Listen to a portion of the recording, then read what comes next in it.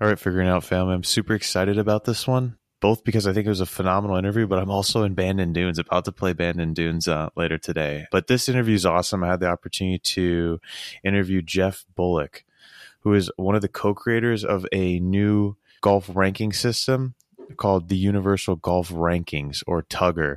What is TUGR? TUGR essentially is an unbiased world golf ranking system that I believe will make a big impact in the world of golf in the next coming months and years. I think this is going to be a big deal because it's a better system. And we get into it, how exactly it's a better system, why it's a better system. We get into the current system, the official world golf rankings. We discuss some of the assumptions they make, which kind of contributes to the biases that we see, which impact players on the PGA Tour, but players in different tours as well. I mean, it doesn't matter if you're on the PGA Tour, the DP World Tour, or LIV. It impacts you at the end of the day, being able to play in high-level tournaments. So this was a really interesting episode. Jeff's a really interesting and smart guy, and I'm super excited to see what takes place in the coming months and coming years with TUGR. So I'd highly recommend checking them out. For more information on the TUGR methodology, check out their website, tugr.org. That's TUGR.org. They also have a presence on Twitter at TUGR, again, TUGR Golf, on Instagram, again, at TUGR Golf, as well as on YouTube at TUGR Golf. Highly recommend you guys checking them out, but I hope you enjoy this episode as much as I did. Jeff, I really appreciate you for coming on. What you guys are doing is amazing over at TUGR. Hey, Jeff, how's it going? I'm doing well. How are you? Super stoked. I'm doing well. I'm actually about to leave to Bandon Dunes here shortly, so I'm really glad we could fit this podcast in. That's awesome. We did, when I say we, my brother's dad and brother-in-law, we did Bandon Dunes. I think it's been 8 years ago now. It was awesome. Nice. Did you have a favorite course?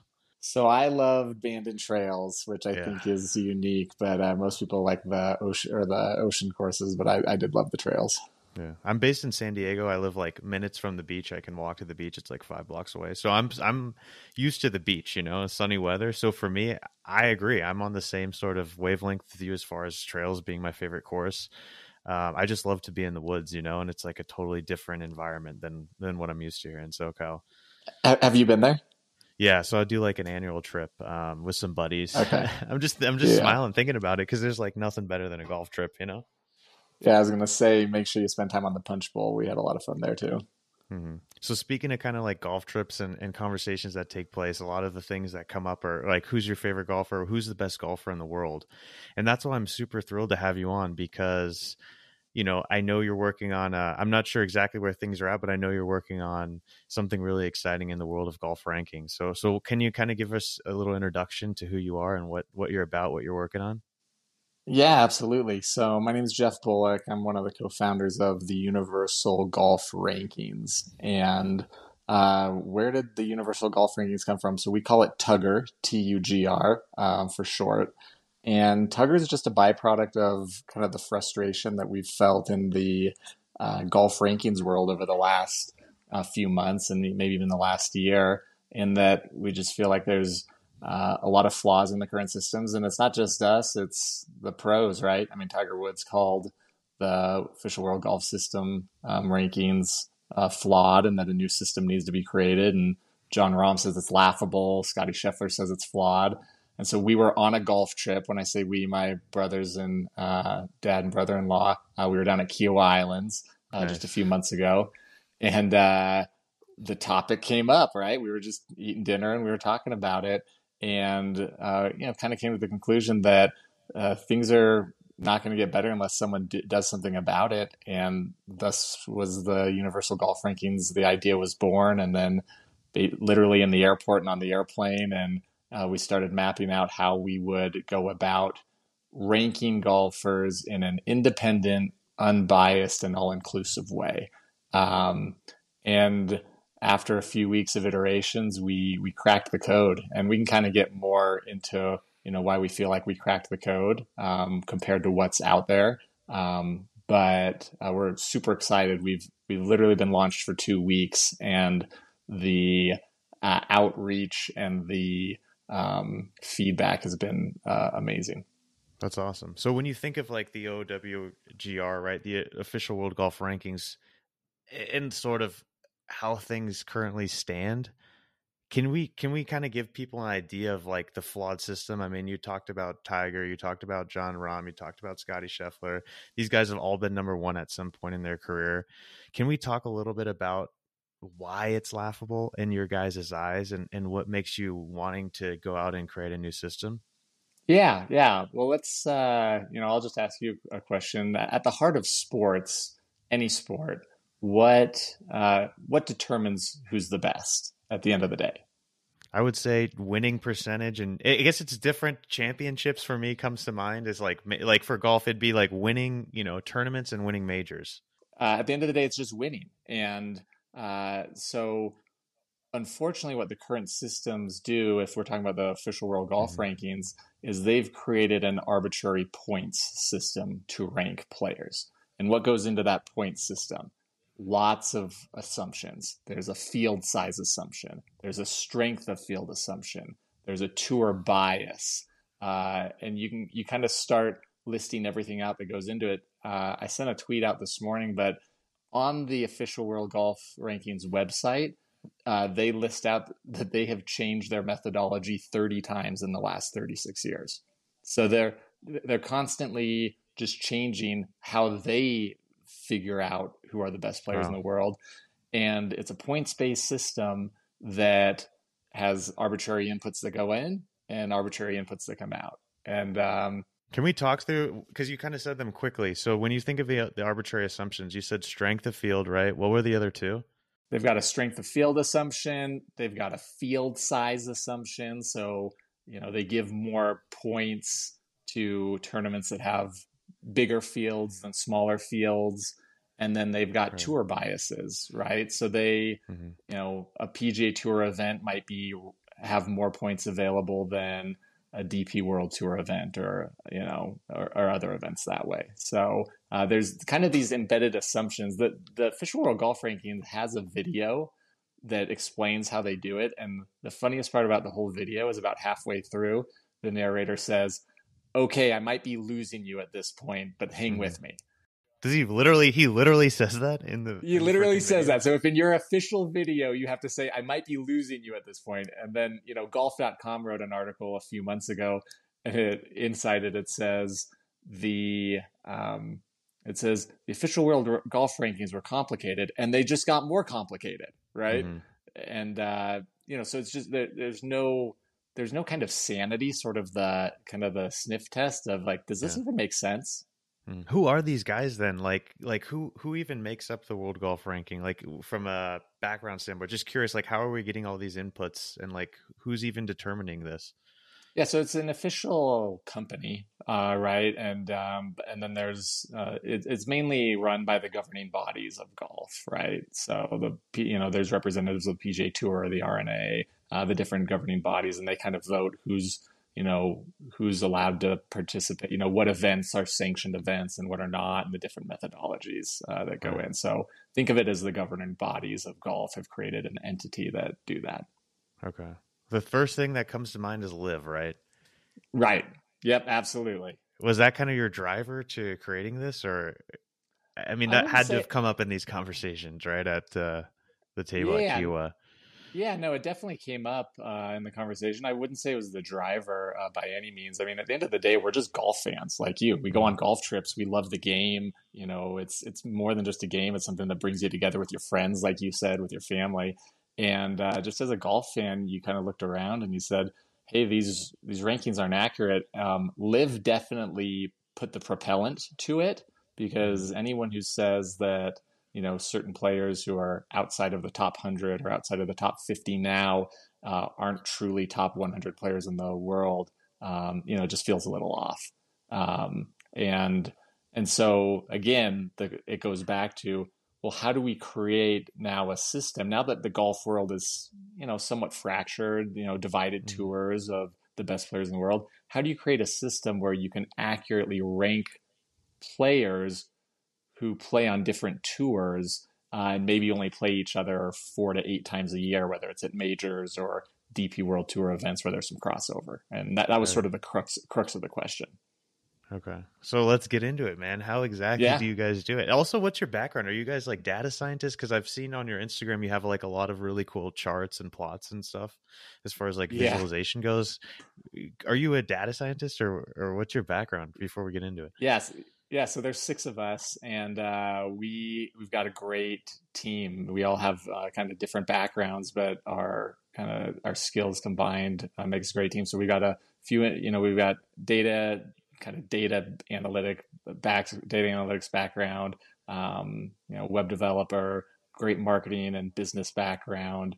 And so you kind of look at the skills that we have, and it kind of touches everything. But yeah, we have two of our team members are deep data analytics background folks who can do all the visuals and run all the kind of the cloud computing.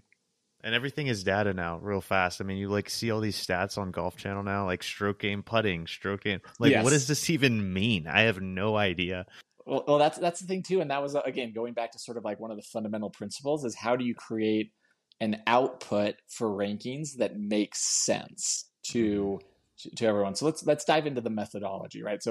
Okay. So first of all, let's take a step back. The methodology for official world golf rankings, and then there's a few other ranking systems or websites out there that are kind of analytics driven or kind of geared towards predictive models or gambling, right? But just kind of sticking with the official world golf rankings, their methodology, like I said, is multi-level, multi-layered, right? You've got two or three or four different inputs. Each of those inputs needs arbitrary assumptions to go into it. By that, do you mean they're like weighted? They're like on a weighted criteria? Okay, yeah. They're on a weighted criteria. So for those listening to your podcast who might not know, one of the changes they made 6 months ago is that you get awarded points for the official world golf ranking. And then after 13 weeks, those points start losing value. So the Mm-hmm. weighting goes down. And, again, I say, well, why 13 weeks? Why not 20 weeks? Why not 25 weeks? Why not 2 weeks? Right? Like there's just these arbitrary assumptions of weightings or again field size or strength of field. I always what we talk about internally is each of these ranking systems has a chicken and the egg dilemma, right? So which Mm-hmm. came first? And it relates to strength of field and the best players in the world, because to get a strength of field number that they assign to a tournament, you have to know who the best players in the world are, because you have to know how strong that field is. Right. But to know how strong that field is, they're trying to create a strength of field number. So it's a circular reference of, Mm-hmm. well, which one do we do? So these ranking systems have to pick strength of field and then create a strength of field arbitrary number that they're coming up with. Yeah, from the very beginning, it's flawed. Yeah, It's just flawed from the start. So it's kind of the old garbage in, garbage out. Like if it's flawed right. from the start, the outputs are going to be flawed. So what did we Mm-hmm. do? Let's go to the methodology. We wanted to be simple and we wanted to get back to winning. What is the most important thing is winning. And with a golf tournament, it's not just winning the tournament, but you're playing 155 individual tournaments within the tournament against all the competitors, right? So, Dan, you and I, we go out and play golf consistently, and you beat me Mm-hmm. by 2 shots every time consistently. And then let's say you have a friend, Greg, who you guys play a lot together too, and he consistently beats you by 1 shot. Mm-hmm. If I never play Greg, could we infer how much better Greg is better than me because of our different links? For sure. Yeah. Yeah, you beat me by 2 shots. He Yeah. beats you by 1 shot. So, So I three mean, shots. Yeah. we can infer that Greg's 3 shots better than me. Okay. Mm-hmm. Well, what if we added two more players in there? What if we added Bill and Fred? And what if Bill played you consistently and Fred played me and Greg maybe played them? If we had enough time and the right, math formula, could we map out all of our connections and Mm-hmm. figure out who's the best between the five of us? Yeah. Yeah, we could do that because we're just using performance data and who beats who wins on the most consistent level. That's what we did. We took head-to-head matchups of every golfer against every other golfer, and Right. we mapped it in this. So every golfer on every tour essentially is now. That's essentially what it is. So we've got thousands of golfers by thousands of golfers in the database, and we've matched their individual head-to-head matchups against each other, right? Mm-hmm. And so what's cool is you can look at you can click on any player on our website. So click on Rory, click on Scotty, and it'll pop up and it'll say, Scotty Scheffler has played against 435 different competitors in the last 18 months. Oh, that's Mm-hmm. kind of cool, right? So over the last 18 months, we know in all the tournaments he's played in, he's competed against over 400 different players. And we've got Right. 400 different connections and links just with him. And now think about doing that with all of the other players. And you create this web, right, or this matrix. Almost think of like a three-dimensional matrix with all of these links and connections of everyone's head-to-head matchup. And then you use a cloud-based optimizer, cloud computing, and it outputs a statistically precise ranking. And then Mm-hmm. the output, what is great is it's understandable. The output is just your relative strokes against the best player in the world. So that guy's always going to be benchmarked essentially as Yeah, like, okay, so he's going to always be compared to everyone else, which makes sense, right? I'm just trying to like yeah, talk it out with you. Okay. yeah. So if you go to the rankings on our website, right, TUGR.org, Rory McIlroy is the number one player in the world according to the Universal Golf Rankings. So he's at 0, and Mm-hmm. everyone is benchmarked against him. So Max Homa is close to, I think, 1 shot per round worse than Rory right Mm-hmm. now over the last 18 months every time they play together. So that's the difference between the 15th or 16th ranked player in the world and the best player in the world is 1 shot around. You Wow. know, the difference between the 100th ranked player in the world and the best player in the world is 2 shots around, right? Mm-hmm. So it's cool because you can also start seeing like there's such a fine line between being good and great Right. in golf. Just a few shots around, or a half a shot around, or a quarter shot around, and that's what the output is. So it's simple, it's accurate, and it's transparent. And that's Mm-hmm. what the TUGR rankings are, is we take head-to-head matchups, just like I explained in our simple example, you and me and you and Greg, and we can infer what Greg and I are, right? Mm-hmm. You put it in a massive matrix, kind of a cloud-based, and let the optimizer run, and it can output, who's the best players in the world. Right. So how does like playing different courses impact that as well? Just curious because I'm just trying to understand it. So say you were to Yep, play, you'd mentioned Kiowa, like PGA comes to mind, right? That's a really challenging course compared to like say Waste Management, right? TPC yep. Scottsdale. Like how does that variable impact like score as well? Yeah. So remember, everything is just a head-to-head matchup. So if you've got the best players in the world playing against each other, they are all playing a really difficult course that week, right? Mm-hmm. So it's a level playing field. If they're playing Waste Management, which is a birdie fest, they are all playing an easy course that week, and so they're all Mm-hmm. matching up against each other. And so the difficulty of conditions, the strength of field, the field size, all of these arbitrary assumptions that other ranking systems have to make, those are all inherent within the performance score that gets optimized for the output. So Okay. it's all accounted for in the simulation once it runs. Gotcha. Okay. No, that's interesting because I'm thinking of like, when Live plays an event versus when like the PGA Tour plays an event, different fields kind of situation. That's what comes to Yep. mind. So that's a perfect example, right? So we're not taking course ratings, or we're not taking slope ratings of golf courses and trying to do some formula, because what we care about is how do they compete against each other on the Mm-hmm. biggest stages in golf, right? So yeah, let's an example for this year. So Liv's going to play 14 or 15 tournaments within their circuit. The PGA Tour's got 40 or 50 plus tournaments within their circuit. How often do Live players and PGA Tour players cross over and play in the same tournament? I'm assuming right now it'd just be like a major, right? Majors. So all Or the majors like they'll cross. like when they Go went to ahead. Dubai. Yeah, they went to Perfect. Dubai Yeah, 2 weeks ago or whatever. two Okay. weeks ago. Yep, that's Mm-hmm. exactly right. So because DP World Tour right now lets Live players play, right? Mm-hmm. So between the majors and the DP World Tour events where PGA Tour players cross over Live players cross over, DP World players cross over. You get all the best players in the world crossing over and playing against each other. And again, you're creating these links, these connections that they play enough against each other, and then they play enough against all the other people, all the other players in the golf world, that you have a statistically sound output. There's enough data from a math standpoint to say yes, these connections are strong, and we can continue to rank them this way. So another example. So Sebastian Munoz and Mito Pereira just went over to Live, right? That was just announced a few days ago.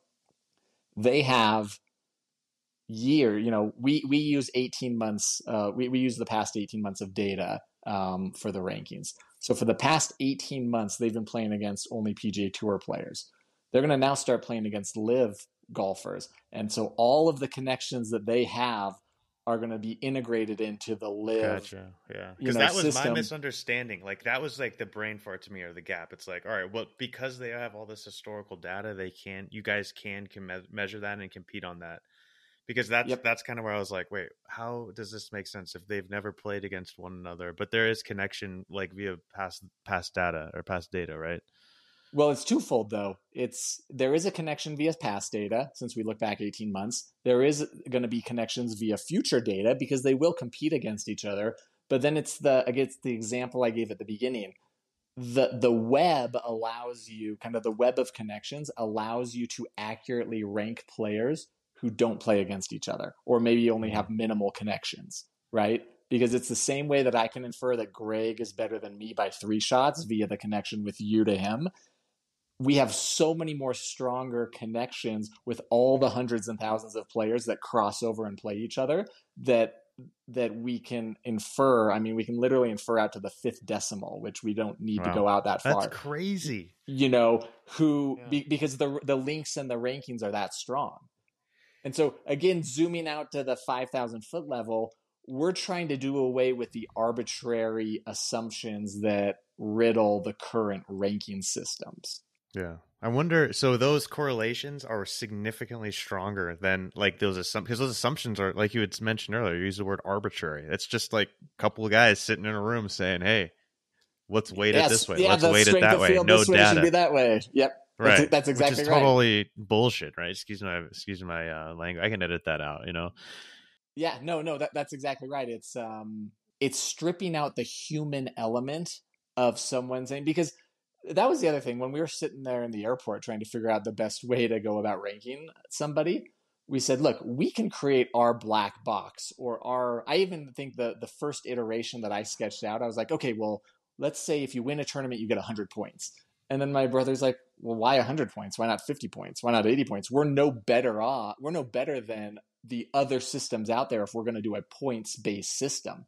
And it's like, okay, yeah, you're right. So like, let's get away from these points-based systems that mean nothing, right? Like I don't know if I said this earlier, but I sent a tweet out yesterday and I said, Scotty Scheffler won 65.32184 points for winning the Waste Management. What the heck does that even mean? Right? Like what the heck does that even mean that he won 65.8253 world ranking points that are going to start losing value in 12 and a half weeks? Right. Again, it's their black box. Well, the fact that they have changed it 30 times or whatever, you said 30 times in 36 years or 32 years. I mean, that alone is just like major red flag, right? It's right on their website. I mean, I think I could bring it up. I was looking at it. They've made some tweak or change to it every year for almost the last 10 years. Some change, adding a tour, changing the methodology, changing the weighting system, changing the strength of field assumption. And they're all, and I kind of described it as it's Band-Aid, Band-Aid, Band-Aid, Band-Aid, to the point where Tiger Woods just said, look, it's too flawed. We need a better system. Like, he didn't say, let's fix the system. Here's the GOAT, right? Greatest of all time. He didn't say, let's fix the system. He said, we just need a better system. Yeah. No, it's interesting to think, okay, like over this X amount of period of years, 30 plus years, they've changed it 30 times. But it sounds like what you guys are doing is really cool because it's just, basically tossing that, throwing it away, trashing it, and coming up with a fundamentally new, different sort of data model that is based on math, based on cloud computing. I mean, it's 2023. We have AI, we have all of this technology. It's like, let's leverage this. And it's just data. It's just kind of like math statistics at the end of the day, right? Well, yeah, but it's not just that. It's based on performance and it's based Mm-hmm. on winning, is what it is. Mm-hmm. So, and again, not just winning at the tournament level, but beating your competitors on a week in and week out basis, which again, that is what matters at the end of the day, right? Like when you look at all the Mm-hmm. different sites that do rankings or official world golf rankings, they always talk about, well, the field adjusted strength of this tournament was XYZ, or the weighted average strength of this. And I'm sitting there going, well, who won? Right? Like, Yeah. isn't that what matters? Like, did we strength of schedule adjust the Philadelphia Eagles against the Kansas City Chiefs? And like, Mm-hmm. no, who won the game? Right? They're the Right. best, right? And Mm-hmm. and so that's what we're getting back to. It's not just pure math and pure statistics. It's based on performance when they play against each other, which is the purest way to rank somebody. If you and I play 30 times and you always beat me by 2 shots every time, you're 2 shots better than me. That's just the way it is. Mm-hmm. Right. And just to reiterate, you mentioned like those three assumptions from like the OWGR. Like for your system, there's literally zero assumptions, right? Or are there any assumptions that are made? Okay, so what are the assumptions that we make? We go back 18 months is what we use. Yeah. So it's the past 18 months of performance data. And then Mm-hmm. it is literally head-to-head matchups is what it is. When two players Mm-hmm. play against each other on the same day at the same course, from the same tees, right? Because they're playing in the same tournament, that's what goes into it, and that's what gets optimized. So it's performance data in, performance data out, and that's why again the output is relative strokes to the best player in the world.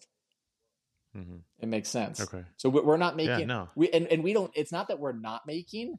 It's that we don't need to make a strength of field assumption or a field size assumption, or we don't need to bias the PGA Tour over the DP Tour because we just think that the PGA Tour has better players, right? All of that in theory, not in theory, but all of that in practicality is wrapped up in the optimization of cloud computing because it outputs the best players in the world based on the strongest fields, based on the field size, based on all that.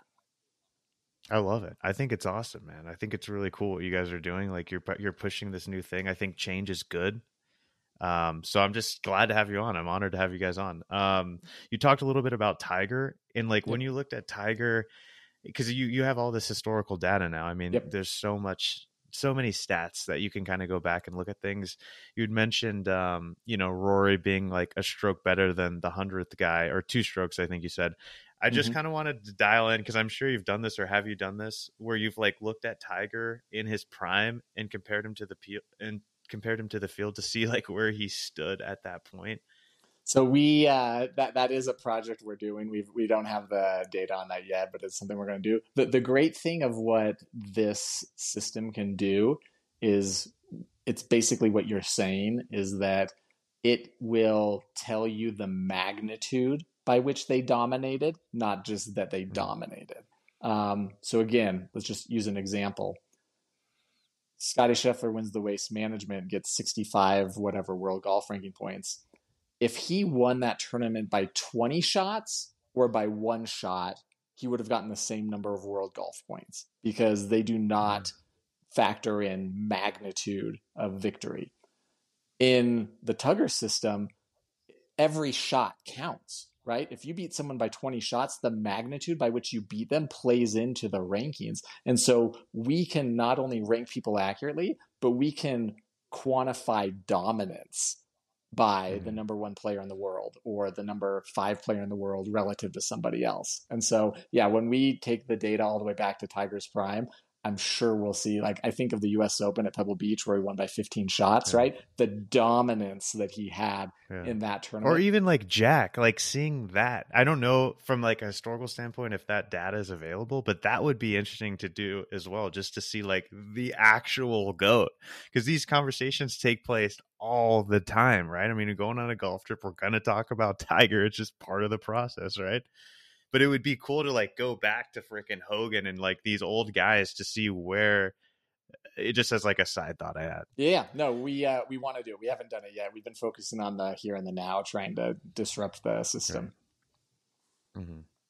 So like how I guess one thing that kind of comes to mind is you had mentioned like the OWGR having sort of like affiliation with like the RNA and the PGA. So to get this accepted as like the commonly accepted sort of approach, I mean, what does that look like for you, or how do you think through that? Yeah, Because that's that would be a huge fundamental shift in the way people have been thinking about golf and doing golf. I mean, you'd mentioned 30 years. We keep kind of going back to that 30-year number, but yep. golf, is slow. Things are slow to sort of change. Like how does this get accepted by the masses? And I've thought about that a lot because I mean you're climbing up a massive uphill. You're Right. going against the Well, like private interests, like this, you know what I mean? Like it's oh like political it's, almost, oh right? it's very It political. is, Yeah. yeah. Um, how do I think it gets accepted? Is well, first of all, the golf world knows that it doesn't work, right? It's I mean Mm-hmm. again, the players have said it, the fans have said it. So there is a I feel like the golf world is starving for a new solution. And so, first of all, I feel like that is, we're not trying to convince people that a new solution is needed. People know a new solution is needed. So that Mm-hmm. first step has already been done, which I think is the hardest part.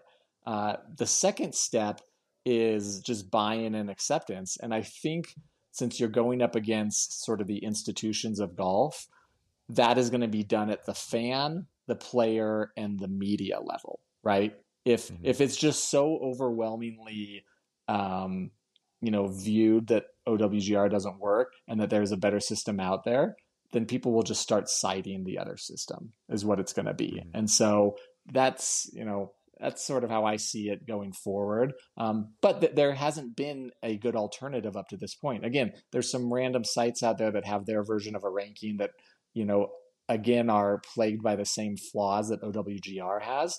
And so I.e. assumptions, like yeah, they i.e., strength of okay, field assumptions, relative stroke all right. assumptions, field weighting assumptions. And so when you like dig down to it, it's like arguing, well, my mousetrap's better than your mousetrap, right? And so we wanted to pull ourselves out of that argument. We didn't want to say, oh, our formula is better than your formula or our assumption's better than yours. It's like, no, this is just the most accurate, precise, unbiased way to rank players. And you can't argue against the assumptions because the only input that goes into it is performance data, right? Mm-hmm. So I you can love it. I you think can it's genius. yeah. So I you love it. can't you Yeah. can't tell me that my rank. I mean, you can tell me my rankings are stupid. That's fine, but you can't tell me the Mm-hmm. data is inaccurate because the data is what the players actually scored. It's not Jeff's assumption of what the field strength was based on some arbitrary point system that I created while I was sitting on an airplane, right? Mm-hmm. So back to your Yeah. original question, how does this get accepted? I mean, I think it just gets accepted hopefully quickly and hopefully naturally. And where you really see the difference, and I'll go, just zooming out, the biggest differences you see between TUGR and OWGR and other ranking systems happens kind of in the golfers who are ranked 50 through 250. Because Right. Because I noticed that on your Instagram. It looked fairly similar to for one of your latest posts.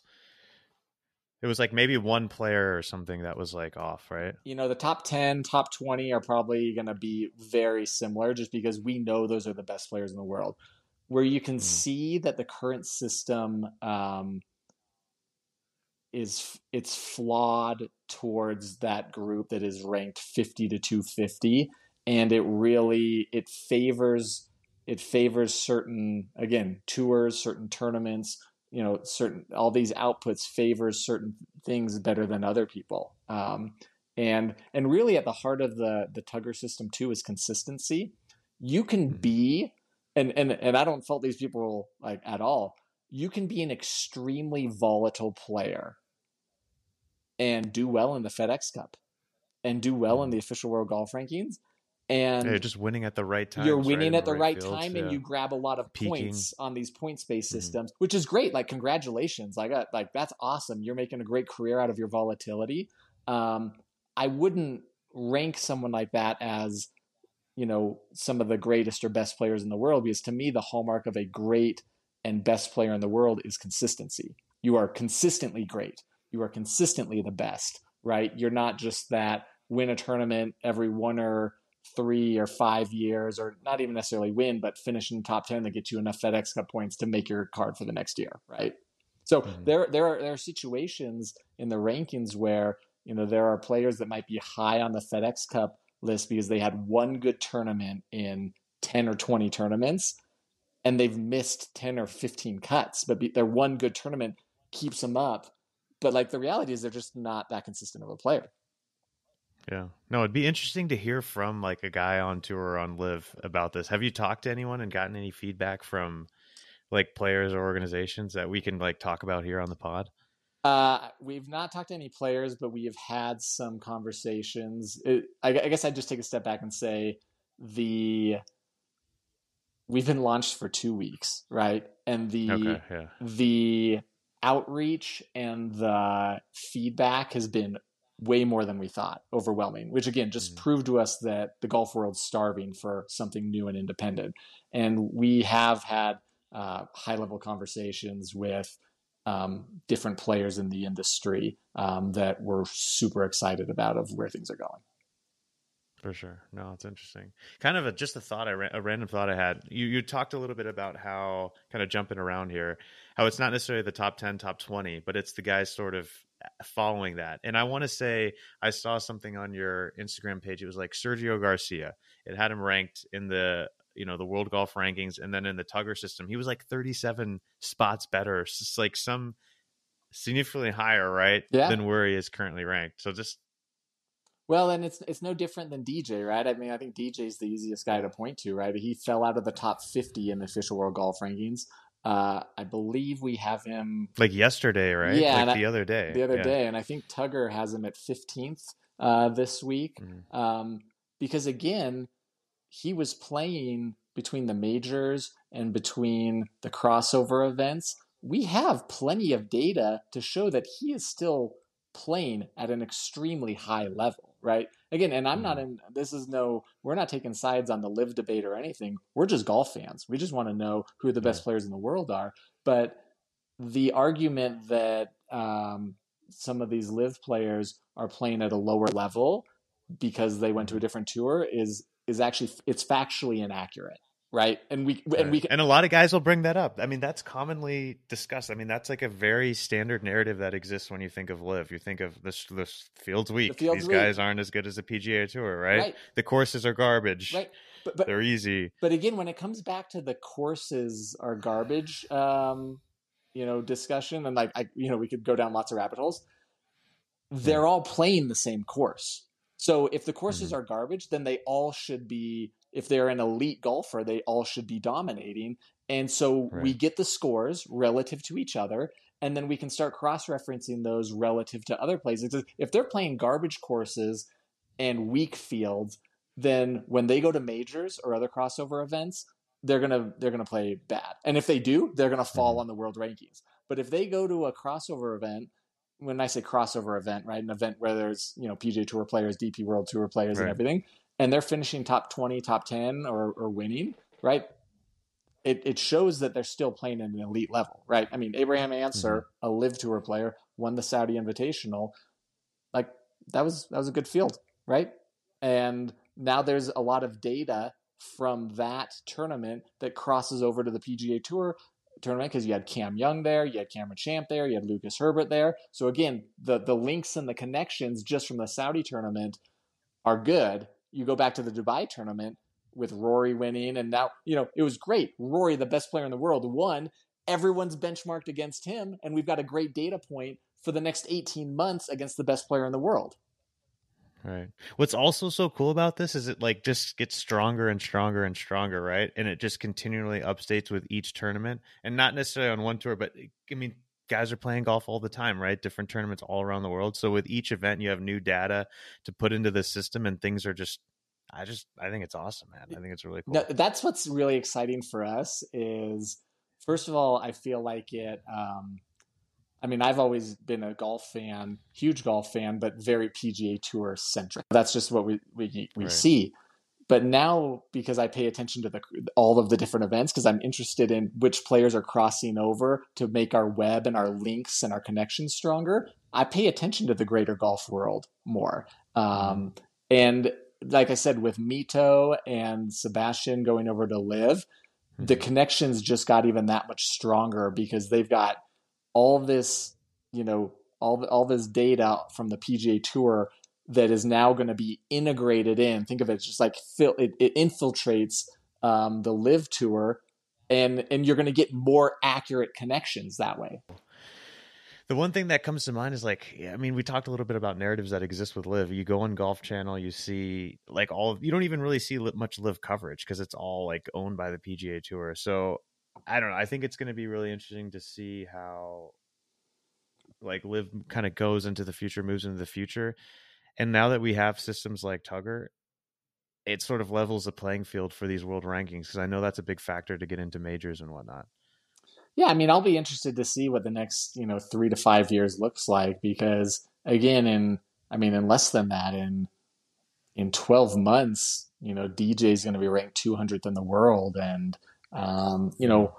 Joaquin Niemann is ranked higher than DJ right now in the Tugger system. He's 13th in the world, but they're going to just keep losing official world golf points. I mean, I think I back of the envelope, I mathematically, you know, saw that somebody who plays DP events and maybe gets in a major here and there and does well, you could probably maintain a top 100 ranking, right? Just because there's Mm. enough world golf points in the current system, again, quote unquote, in Right. the system that will allow them to stay in the top 100 if they perform well in those events.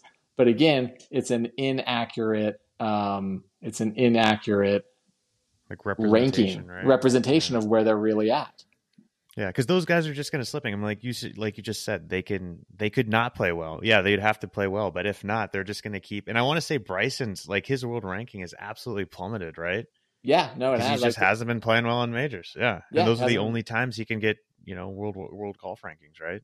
Yep. And really, I mean, the biggest difference, like we've talked about, is you get a Niemann or a DJ who's 13th and 15th in the Tugger rankings, but they're 50th, 60th, 70th. I mean, it's a big deal to be a top 20 player in the world compared to being a top 100 player in the world, right? Hmm. Like, that's a big deal. So it's like, if people are like, oh, well, DJ's ranked 77th or whatever, and we don't really, like, that doesn't really matter. Like, it actually does matter. Like, if you're playing against the 77th best player in the world or the 15th best player in the world, it's a big deal, right? And Right. and we can mathematically show that that means 6, 7, 8 shots per tournament, right? Right. Like they're that much better than they are. Could you apply this model to like other sports as well? I mean, have you thought about that? That's kind of Yeah, one thing that comes to mind because it's just like guy talk, like I saw this thing on Instagram today. It was like LeBron James versus Michael Jordan. What's more impressive, longevity or dominance? right. And Yeah, and that'll they always laid out all the trophies here and there, but that's a conversation my buddies and I regularly have. Like this model seems like obviously this is focused in golf, but you could potentially kind of create something like this for basketball, for other sports as well, right? yeah. Well, I mean, it's kind of the same argument. Do you want to have a Freddie Couples career with 15 wins, two Players Championships, and one major, or a Brooks Koepka career with four majors and just a few other wins, right? Right. And everyone's going to have their own opinion, right? Where this model definitely would thrive in other sports. The sport that comes to mind is wrestling, right? Where you're trying to rank players who are always, again, it's an individual sport where you're competing against lots of matches and you're trying to figure out, well, Mhm. who's the most dominant for a weight class. This model would cross over to that sport really well. Yeah. Um, And like MMA. yeah, no, same idea. Yeah. MMA, right? Yeah. Or Because that's super arbitrary too. It's like, oh, Dana White wants this guy to fight this guy, right? Well, totally. Yeah, I let's was like, go. who's going to be Yeah. the heavyweight champion? Just because I want to, Right. Yeah. that's exactly, yeah, because they just call them out on social media and say, let's Yeah. fight. Yeah. Where this system, I think, um, where it would really make a difference is in the college ranks of golf and in the amateur ranks. Like, think on the state level, right? I mean, I live in Colorado, and the Colorado State Golf Association, they've got a points-based system for their state tournaments, right? You win the match play, you win the state stroke play, you get certain points, and you accumulate enough points, and you can go to, their grand finale at the end of the year. Same idea, right? If you just had a performance-based system, again, not an arbitrary points-based system, then you could just truly rank who are the best players in the world because you're going to have enough rounds to do it on the college level. where you have different conferences, i.e., Right. different tours, like on the pro level, but the conferences cross over enough between different tournaments, you could have a much more accurate ranking. How do you feel about like the whole handicap ranking system? Like that seems kind of flawed as well, right? Do you see? Yeah, Are you guys going to move on to that after you get accepted? Or I would love to. That was one of the first things I brought up. Is yeah, I joke with my brothers. I say this is a way more accurate way to have a handicap system than the handicap right. system. You know, Yeah, at the end of the day, it's still performance data. So if someone wants to, you know, fudge the way that they are inputting the data, then it is what it is. But as far as accuracy comparing against other players, it's way more accurate. I love it, man. I really think it's so amazing that what you guys are doing, and I'm excited to see like how it sort of gets accepted, or what are sort of like the next implications, and how this kind of takes place in the world of golf, or you know, by players, by media, and whatnot. Well, it was interesting because so Kyle Porter is a golf writer for CBS, and he's got a lot of followers on Twitter. And just I think yesterday he tweeted out, "We all know official world golf rankings don't work anymore, so I'm creating the Kyle Porter golf rankings, right?" And then he like tweeted out his top five or whatever, and obviously he was just doing like a top five, top 10. But you know, sports writers at the highest levels are talking about that. I mean, they're not even unashamed of it anymore, right? You know, or they're just saying, "Yep, it doesn't work anymore." There's a void to be filled, and like I said, we are very different. Not just how OWGR does it, but other data sites do it because we strip out, as we mentioned earlier in the podcast, all the arbitrary assumptions, and we get back to what matters: is performance and winning, and the consistency of those inputs, and you output a legitimately accurate, you know, ranking system. So we're super excited. You know, what are our goals? We want to be the standard of golf rankings, right? We want to be the new benchmark, to where, you know, whether it's on, you know, the Golf Channel or somewhere else, they're citing the Universal Golf Rankings because it's accurate, it's unbiased, it's all inclusive, and you know, the methodology is sound. And maybe Mhm. lastly, it's I love the independent. acronym too, Yeah, TUGR. the It just acronym's sticks great. with me. Yeah, The Tugger. yeah, But maybe even most importantly, it's independent, right? And I think, right. especially in the day and age that we live, Mhm. people want to have transparency into the process. You know, we Mhm. don't want closed doors. You know, there's people on the official world golf ranking board that are recusing themselves from deciding whether Liv should join or not. You know, again, like there's backdoor negotiations going on. We just want to know who the best players in the world are, right? And if some of the best players play on a different tour, like we should at least know that, right? And we can do with that information what you want, but we should at least know what it is, so we're not, you know, spewing out false information. Yeah. Versus totally just discrediting this one tour that people have gone to. You know what I mean? That Yeah, just doesn't seem right in my eyes as well. right. So that's what's so cool about what you guys are doing. I love it. I mean, I'm a fan of golf, right? I think You and that, me. you know, we should have a solid understanding of how these rankings take place. Whether people are playing on PGA Tour, Live, DP World Tour, we should know as fans, and you guys are doing it. I mean, we're watching it take place live. You said you've only been around for 2 weeks as well, which is pretty Well, remarkable. we've been working on it for a long time, but launched 2 weeks ago, right? And Yeah. so it's been good. And you know, the last thing I'll say is, you know, what is the next step in golf now that Live has shown that they're going to be around, right? At least for Mhm. the foreseeable future. What happens if another tour pops up, right? I Again, saw there was going to be a tour in like another international tour. I don't know. yeah, yeah, but I I'll mean, send you data stats on it, but you're right. Like, yeah, this thing can happen, or yeah, this can what happen happens if anytime, what right? happens if Yeah. another tour pops up and they somehow their pitch is a little different and the money backing them is different, such that what if some of the top 20 players in the world say I'm going to that tour, and now we've got Mhm. you know, three or four or five different tours that you could make an argument there are great players playing on there, right?